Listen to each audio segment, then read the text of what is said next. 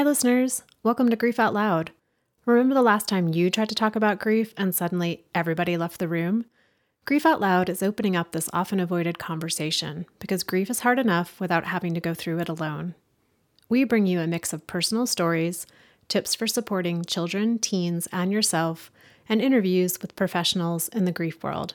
Platitude and cliche-free, we promise. Grief Out Loud is hosted by me, Jana DeCristofaro, and produced by Dougy Center, the National Grief Center for Children and Families in Portland, Oregon.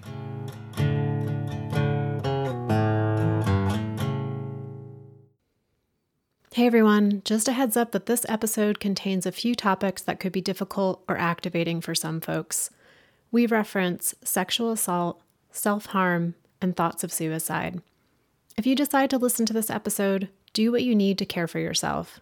It might mean listening with a support person or reaching out for help. You can always call the National Suicide Prevention Line at 1-800-273-8255 or text HELLO to 741-741. This past year, Hope Edelman, author of the groundbreaking book Motherless Daughters, released a new book entitled The After Grief: Finding Your Way Along the Long Arc of Loss. When I first heard about the book, I wondered if she meant after grief, as in after grief is over, but I kind of thought no way, because Hope gets it. She gets that grief isn't a phase that ends. So when I got my copy and saw that after grief is written as one word, it made sense. Hope writes about the after grief as a phenomenon, a state of being where grief has a place in our lives and no longer feels like something that needs to be rooted out, eradicated, or gotten over. It's just become a part of us. But this episode is not about Hope Edelman, and it's not about her new book. Although, stay tuned, because I do hope to have her back on the show to talk all about it. This episode is about Molly, and it's about Molly's mom, Benita. It's about being a high school sophomore and getting a ride to school from your mom, who is also your best friend. It's about a rainy, gray Portland morning in the winter of 2003, a morning that would become a devastating dividing line in Molly's life. Molly's mom died on that ride to school of a heart attack. Molly and I met soon after that day when she joined a peer grief support group for teens at Dougy Center. She also went on to become a volunteer group facilitator a few years after she closed from that teen group. Now, Molly's in her 30s and a lot has changed. We talk about the early days of grief, the times that felt heavy, dark, and totally overwhelming. We also talk about how hard Molly's worked to create more light in her world, and how that light comes from knowing herself, knowing what she needs, both in her grief and in her everyday life. In a strange way, the light also comes from the deep knowing that grief is permanent, and in that permanence, she can find peace and an ongoing connection with her mom.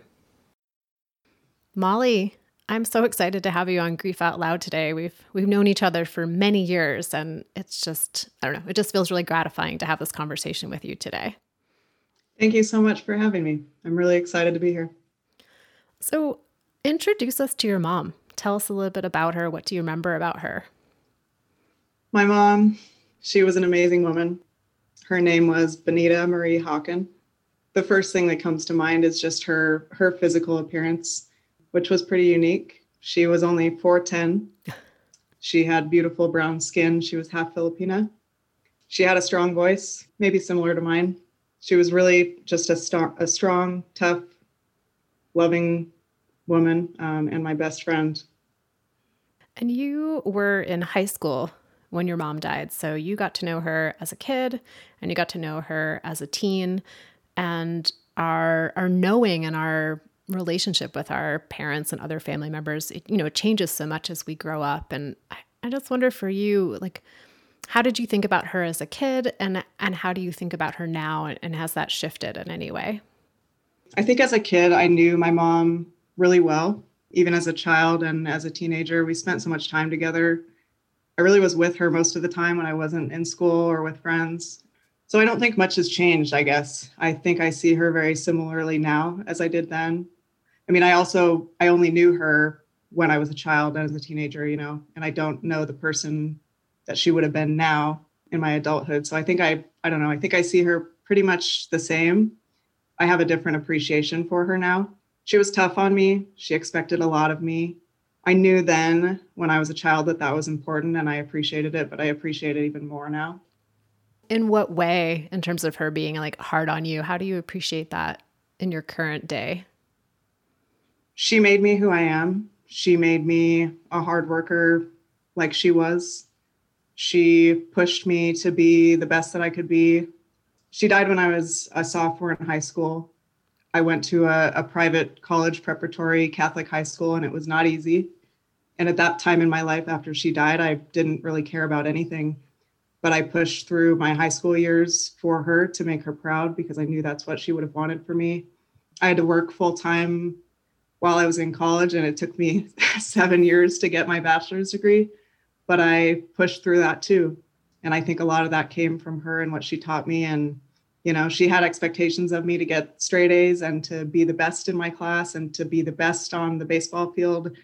I think I still try to be the best that I can be today. And that's because of what she taught me. She seems like she was such a force at 4'10". She was. The other thing I wonder about too, when someone dies when we're so young, as we grow up, sometimes we learn things about them from other family members or our person's friends. And just wondering, is there anything you've discovered about your mom since she died? Unfortunately, no, not really. She was the youngest of 7 children, and she and my dad were from the Midwest originally. They were from Illinois. So my family is sort of all spread apart. Most of her siblings have passed away. Her parents passed away when I was a baby. So I don't have a ton of connection to her family members. My dad doesn't talk much or any about her really, unless I specifically ask, and I don't like to press him, so I don't. So no, there's not a ton that I've learned about her since she passed away, other than things that I've realized on my own. I did discover a couple years back that one of her close friends blames her employer for her death, just for overworking her. There may be some validity to that, but I ultimately have learned in the last couple of years of my life and my relationship to work and stress and anxiety that we make our own decisions in that regard. And I've tried to change who I am in that respect and sort of separate myself from stress and anxiety related to work. As you're talking, it seems like there's ways that you keep learning from your mom and from her life, whether it's where to push yourself or where to set some boundaries. So yeah, just interesting in the way that like her parenting kind of lives on through you. Yeah. The last 2 or 3 years especially have been pretty transformative. I went through a separation and divorce with my husband. Since then, I've really tried to focus on myself and my growth and sort of understanding my grief and my pain, learning from it, improving myself and just making the most of my life in general. And so I want to talk a lot more about that, but I also want to take us back to, when you were a teen, when your mom first died and you were with her the day that she died. She was driving you to school, and I imagine she was on her way to work as well. And, one of the things I hear from a lot of people is I can't get those images out of my mind. I can't get the sounds out of my mind. And wondering how did you process all that you witnessed that day that she died? I don't even think I can speak about it in the past tense that I processed it, but that I am continually processing it. It's been difficult, and it has come in different phases. For the first few years after she died, I think I was convinced that this was all just some awful nightmare and that I would wake up from this and my mom would be alive and I would continue on with my life as I expected it. And I think over the years, I have gained more acceptance that this is reality. As far as the specific memories of that day, I have quite a bit of trauma with regard to sirens and ambulances and hospitals. There's a part of me that blames the paramedics and wishes they had done more. I don't know that I will ever fully be able to process the trauma of those specific details the ambulance and the hospital that day, but I try. And at least I'm aware of it now. I know anytime I have to go to a hospital, I have to mentally prepare myself for the lights and the smells and all the sensory things that take me back to that day that she died. And with your love of the outdoors and some extreme sports, you've had a number of visits to the hospital yourself as an adult. Yes, I do. I do partake in some pretty dangerous sports, and I've had plenty of injuries, and I've had plenty of visits to the hospital. There have been a couple times that were especially difficult for me to be in a hospital. One of my best friends in high school, after my mom had passed away, she was raped, and I went to the hospital with her. And this was the same year that my mom had died. And I remember forcing myself to be there for her because she needed me, but it was really hard. In more recent years, my ex-husband's mother, my ex-mother-in-law, was hospitalized multiple times, and I had to be there for him. And that was difficult, to be in the hospital and to see his mom not doing well. It brought back a lot of those memories. But hospitals and ambulances and lights and sounds are all just part of life and part of dealing. So I'll just continue to learn to deal with those things. This just popped in my mind. So maybe it's a weird question. You don't have to answer it if you don't want to. But I was thinking that, there's so many different ways that people die, and they often get typecast as like better or worse or good or bad. And I hear, so say someone dies from a long-term illness, and there's a lot of like, I'm so glad I was there with them when they died. Like there's meaning oftentimes for people, or I couldn't get back there in time to be with them, at their bedside. And then if it's a sudden death, an unexpected death, there's often this idea, if you're there, it's worse in some way. And I just wonder, like, what does it mean to you, or what did it mean to you that you were with your mom when she died? There was, and still is, a big part of me that is grateful. I'm grateful to have been there with her. I wasn't by her side, and I regret that. I stood in the rain looking into the ambulance as the paramedics tried to revive her, and they repeatedly told me to stay out of the ambulance. So that was difficult. That is difficult to process. I would have wanted to hold her hand and really be there with her. But even though I wasn't, I'm just grateful. It wasn't a pleasant morning. We were fighting. It was finals week, and she usually was my alarm clock in the morning, but she didn't know that I had school that day.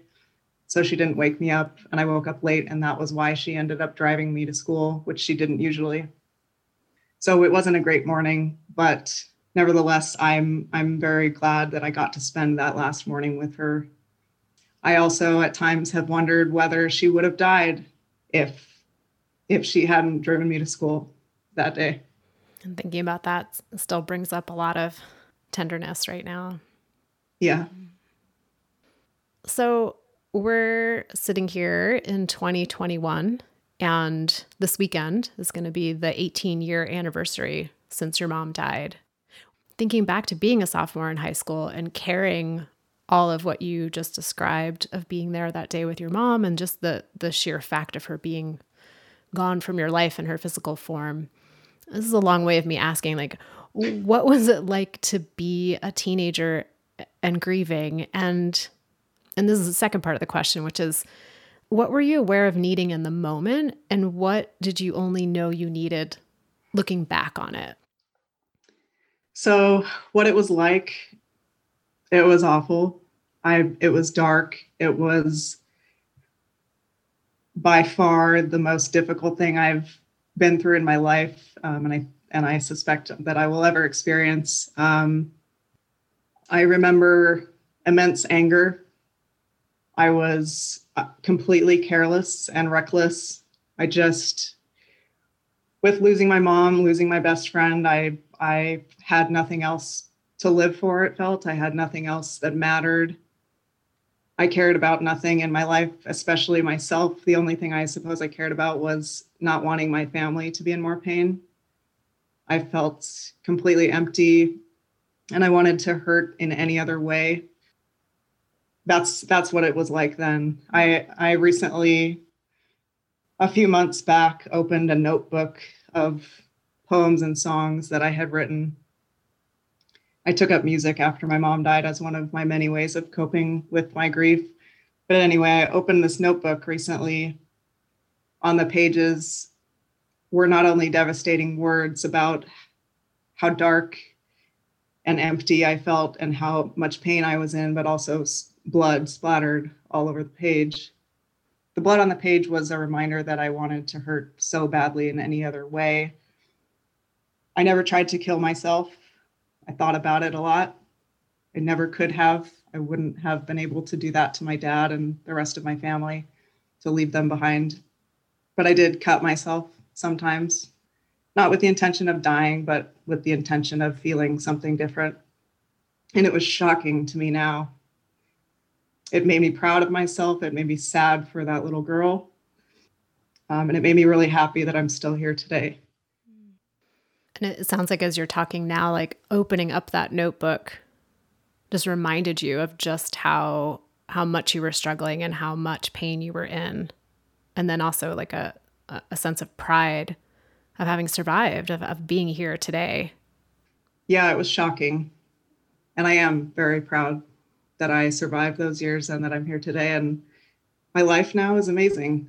I still miss my mom every day. I still wish she were a part of my life and that I could share the things with her that I experienced today. But I'm so happy and so happy to be alive. And Molly, thinking about folks who might be listening today and have the honor of hearing your story and getting a window into what it was like to be, a teen, being you and grieving your mom. Do you have a sense of, I can just imagine people be like, well, what did you need? Like, what should adults have been doing to like help you or fix you or save you from that situation? And just wondering if you do have any thoughts about that as a teen of like what you needed, what you could have accessed or didn't have access to that would have been helpful. I knew then that I needed my dad and that he needed me. And I don't think I knew much more than that. It was a blessing that I attended a religious high school, because at that point in my life, I think I needed anything to grasp onto, any amount of hope. At the time, I believed in God and I believed in heaven and that my mom and I would be reunited someday. I'm not religious anymore and I don't believe in God, but I do believe that my mom is always with me and that we will be together in eternity. I actually have a tattoo about that. Looking back, I don't think that there was anything else that I needed that I didn't have. I had the Dougy Center, which was hugely important. It was absolutely necessary for me to know that I wasn't alone in my grief. I also learned through attending the Dougy Center that teens like me had lost ones they loved to suicide. And I think in large part that helped me push forward through my pain. Now, almost 18 years into my grief, I have a far better understanding of the things that I need to cope and to survive. I need therapy, I need good friends, I need music, I need art, I need the outdoors, I need sports and activity and writing and talking about everything. I talk about everything all the time, and that's a huge part of my mental health journey and survival, just to get this all of this pain and all of this grief and all of these feelings that I've harbored for so many years, to just let them out as often as I can. You mentioned that you attended, a group for teens at the Dougy Center, and that's how you and I originally met. And just wondering, like looking back, I know you said it was really important to know you weren't alone and to maybe see some of the adults and our volunteers who had also had someone die when they were a teen. And what else do you remember about being part of the group? I remember it was scary at first. I wasn't super outgoing at that point in my life. I remember feeling hopeful about it, just to have somewhere to go, anywhere to go, to talk about my mom and what I was feeling. It was also really nice to be able to do something with my dad. that had anything to do with my mom. We had separate groups, his adult group and my teen group, but it still felt like an activity that we did together that maybe brought us closer together at that time. It was relieving to have a place to go, to talk, to be around like-minded people who had lost somebody, who were grieving. I don't think, in fact, I'm pretty certain I would not have had that otherwise. I would have felt entirely alone. I didn't know anyone in my life who had lost somebody like I did. Hearing other teens who had lost a loved one to suicide was probably a major part of what kept me alive in those years. That and just not wanting my family to hurt more than they already were. I remember coming to group with varying emotions and intentions. Sometimes I would be very quiet. Sometimes I would be outspoken. Sometimes I was calm and collected, and other times extremely emotional, which I suppose sounds like how I'm living my life today. I also have to mention, I remember thinking how cool you were, something about how you carry yourself, your style, and that you rode a bike. I thought you were pretty badass. I still do. Yeah, that's what I remember. So another thing I've been wondering about lately is, we have a lot of guests on the show who have made documentary films, or they've written books, or they've started podcasts, or they've done something really big and public with their grief. And when you were growing up, and maybe even now, did you ever feel any pressure, like internally or externally, to like do something big because this huge loss had happened in your life? Like, I don't know if that makes sense as a question, but it totally does. So what you're saying is I should get my act together and write a book. No, I have never felt any external pressure to do anything with my grief specifically. I don't feel any internal pressure to do anything with my grief specifically, but I do feel an internal pressure to just do big, great things in general. I think to some extent that's always been part of who I am. When I was a little girl, I wanted to be the first woman to play in the major leagues. I wanted to be a professional surfer before I had ever even surfed a wave in my life. I've just always reached for the stars, I think. So I still have that, but I don't think it's necessarily because of my grief. And I don't feel like I have to do anything with my grief. Having experienced such a sudden loss at a young age gave me a perspective on life that I wouldn't otherwise have. I really, really try to live my life to the fullest. I really believe that I could be here for another 60 years, or I could be here for another 60 seconds. Watching my mom die suddenly when I expected her to live a full lifetime, and so did she, I think, really changed my outlook on life. So in that sense, I feel pressure, a good pressure, to just make the most of every single moment. But as far as doing something specifically with my grief, writing a book or making a documentary film, I don't feel any pressure to. That's not to say that I never will, but I don't feel like I have to. You mentioned how when you were a teen, the grief felt really dark and really heavy. How would you describe your grief now? I think in recent years, I've realized more that my grief is permanent, that it wasn't just something that happened to me a long time ago, that I processed as a teenager and mended from. Over time, I've learned that it will come in waves, and those waves aren't consistent, but I've learned to expect them and to handle them better. I've learned to be prepared for those random earth-shattering moments. Grief to me now means surviving and making the most out of this life that I have.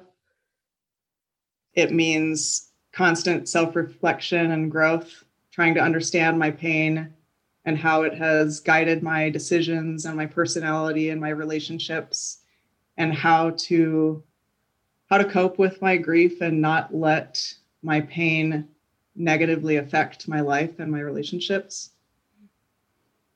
It means having the right kind of people in my life who are positive influences and who either understand or at least respect my grief and who accept me for who I am with all of my pain. So in a sense, you've become that championship surfer, just surfing the waves of grief. Oh, that's a good one. Yes. Yeah, indeed. I was struck by when you said, I need people in my life who they may not necessarily understand my grief, but they respect my grief. And how do you know that that's happening? How do you know that you're around people who are respecting your grief? That one took me a long time to learn. As somebody who's grieving and will be forever grieving, I don't know personally a ton of people who can directly or really deeply relate to my feelings and my experience of losing my mom. But there are many people who have been close friends and family members who, while they don't understand, they try to, and they respect that I might have a random bad day, that I might break into tears out of nowhere, that I have anger and certain faults that I may not have otherwise had, but I have these because I carry a lot of pain. I suppose I know when someone respects my grief through the way that they treat me and accept me. I don't necessarily need to be able to talk to everybody about my mom and about my grief. If a friend of mine accepts me for who I am in every way, then they are respecting my grief. With the 18-year anniversary coming up this weekend, what are you going to do? I don't have any plans around the anniversary specifically. I'm going snowboarding as usual. I do plan to FaceTime with my sister on Sunday, but that's sort of a coincidence. I'm sure given the day, and that we'll both be thinking about it, I'm sure we'll talk about my mom. Other than that, I don't have any major plans. Typically on my mom's birthday or the anniversary of her death, I don't make big plans, and I do that on purpose because of the waves. I don't know what to expect. It might be a perfectly normal, beautiful day. I might be a complete wreck and not be able to get out of bed, So I don't typically make plans, but I do usually go get outside. I like to be in the mountains, especially because while I don't believe in a Christian heaven, I am spiritual and believe in unicorns and magic and stuff. And I believe that when I'm in the mountains, I'm closer to my mom. Seems like over time, the unpredictable nature of grief has become predictable. Like you can plan on the fact that it's going to be unpredictable. And so it doesn't make a lot of sense in your situation to make some specific plans. Yes. I'm pretty spontaneous, so I generally don't like making plans anyway. So you mentioned that you have a tattoo in honor of your mom. Are there other ways that you carry her with you in your kind of day-to-day life? I mentioned earlier, spiritually, I believe my mom is always with me. I came from her. She's part of me. I'm part of her. I carry her with me in my thoughts. I miss her every day. She's always on my mind and in my heart. As I'm experiencing life, going through the motions day to day, I often think about her and what she would have thought about this or what she would have wanted for me. You mentioned my tattoo. That's another important part for me. It's admittedly a pretty bad tattoo, but the meaning is what's important to me. I thought about it for, I think, 6 years at least. 6 years after she died is when I got it, and I've been thinking about it since she died. It's birds taking flight. I'm not sure what kind of bird they are, but birds taking flight, and it says in Tagalog, which is the native Filipino language, translates to eternally. And to me, it just means that my mom and I are together eternally in life and in death and wherever we go after this. The reason I decided to get the tattoo in Tagalog is to show my mom that I'm proud to be a quarter Filipina. And the reason for that, my mom and I got along really well. I mentioned several times, we were best friends. We spent a ton of time together. We rarely fought. We rarely disagreed. So on the few occasions when we did disagree, it was devastating to me. And one of those was she was helping me with a project. I think I was in grade school, maybe 5th grade or possibly 6th grade. And it was about my family lineage. And I had asked her a question. I don't remember what the question was, but I asked her a question, and I asked it in a way that implied to her that I was ashamed that her family was Filipino. And I didn't mean it that way. And I felt so bad, and I still feel bad about it. So I decided when I got the tattoo that was important to me to show her that I am really proud of that. Well, Molly, yeah, I'm a little out of words right now because it's such an honor to have been with you in those early days of your grief and to have watched and witnessed from afar as you have grown and transformed and put so much work into yourself and into carrying on your mom's legacy and into taking care of yourself. So I'm just so much gratitude for our time together today and for you and just all that you have, all you've done to survive and to be here. So thank you. Thank you. And I want to say thank you to you as well. I really believe that in those years, in those darkest years, that I would not have survived without the Dougy Center. And I mean that wholeheartedly. And I am forever grateful for the support that I got through you and through the Dougy Center. And I'll be forever grateful. So thank you. And thank you for having me. This has been really nice. All right, everyone. I think we better wrap up before I start crying. So we're going to wrap up this episode. Thank you again, Molly, for being on the show. And to listeners out there, thank you for being part of our community, for sharing the show with those that you think might be helped by it, for emailing me to let me know what the show means to you, for your suggestions for topics and guests. I just really appreciate all of that.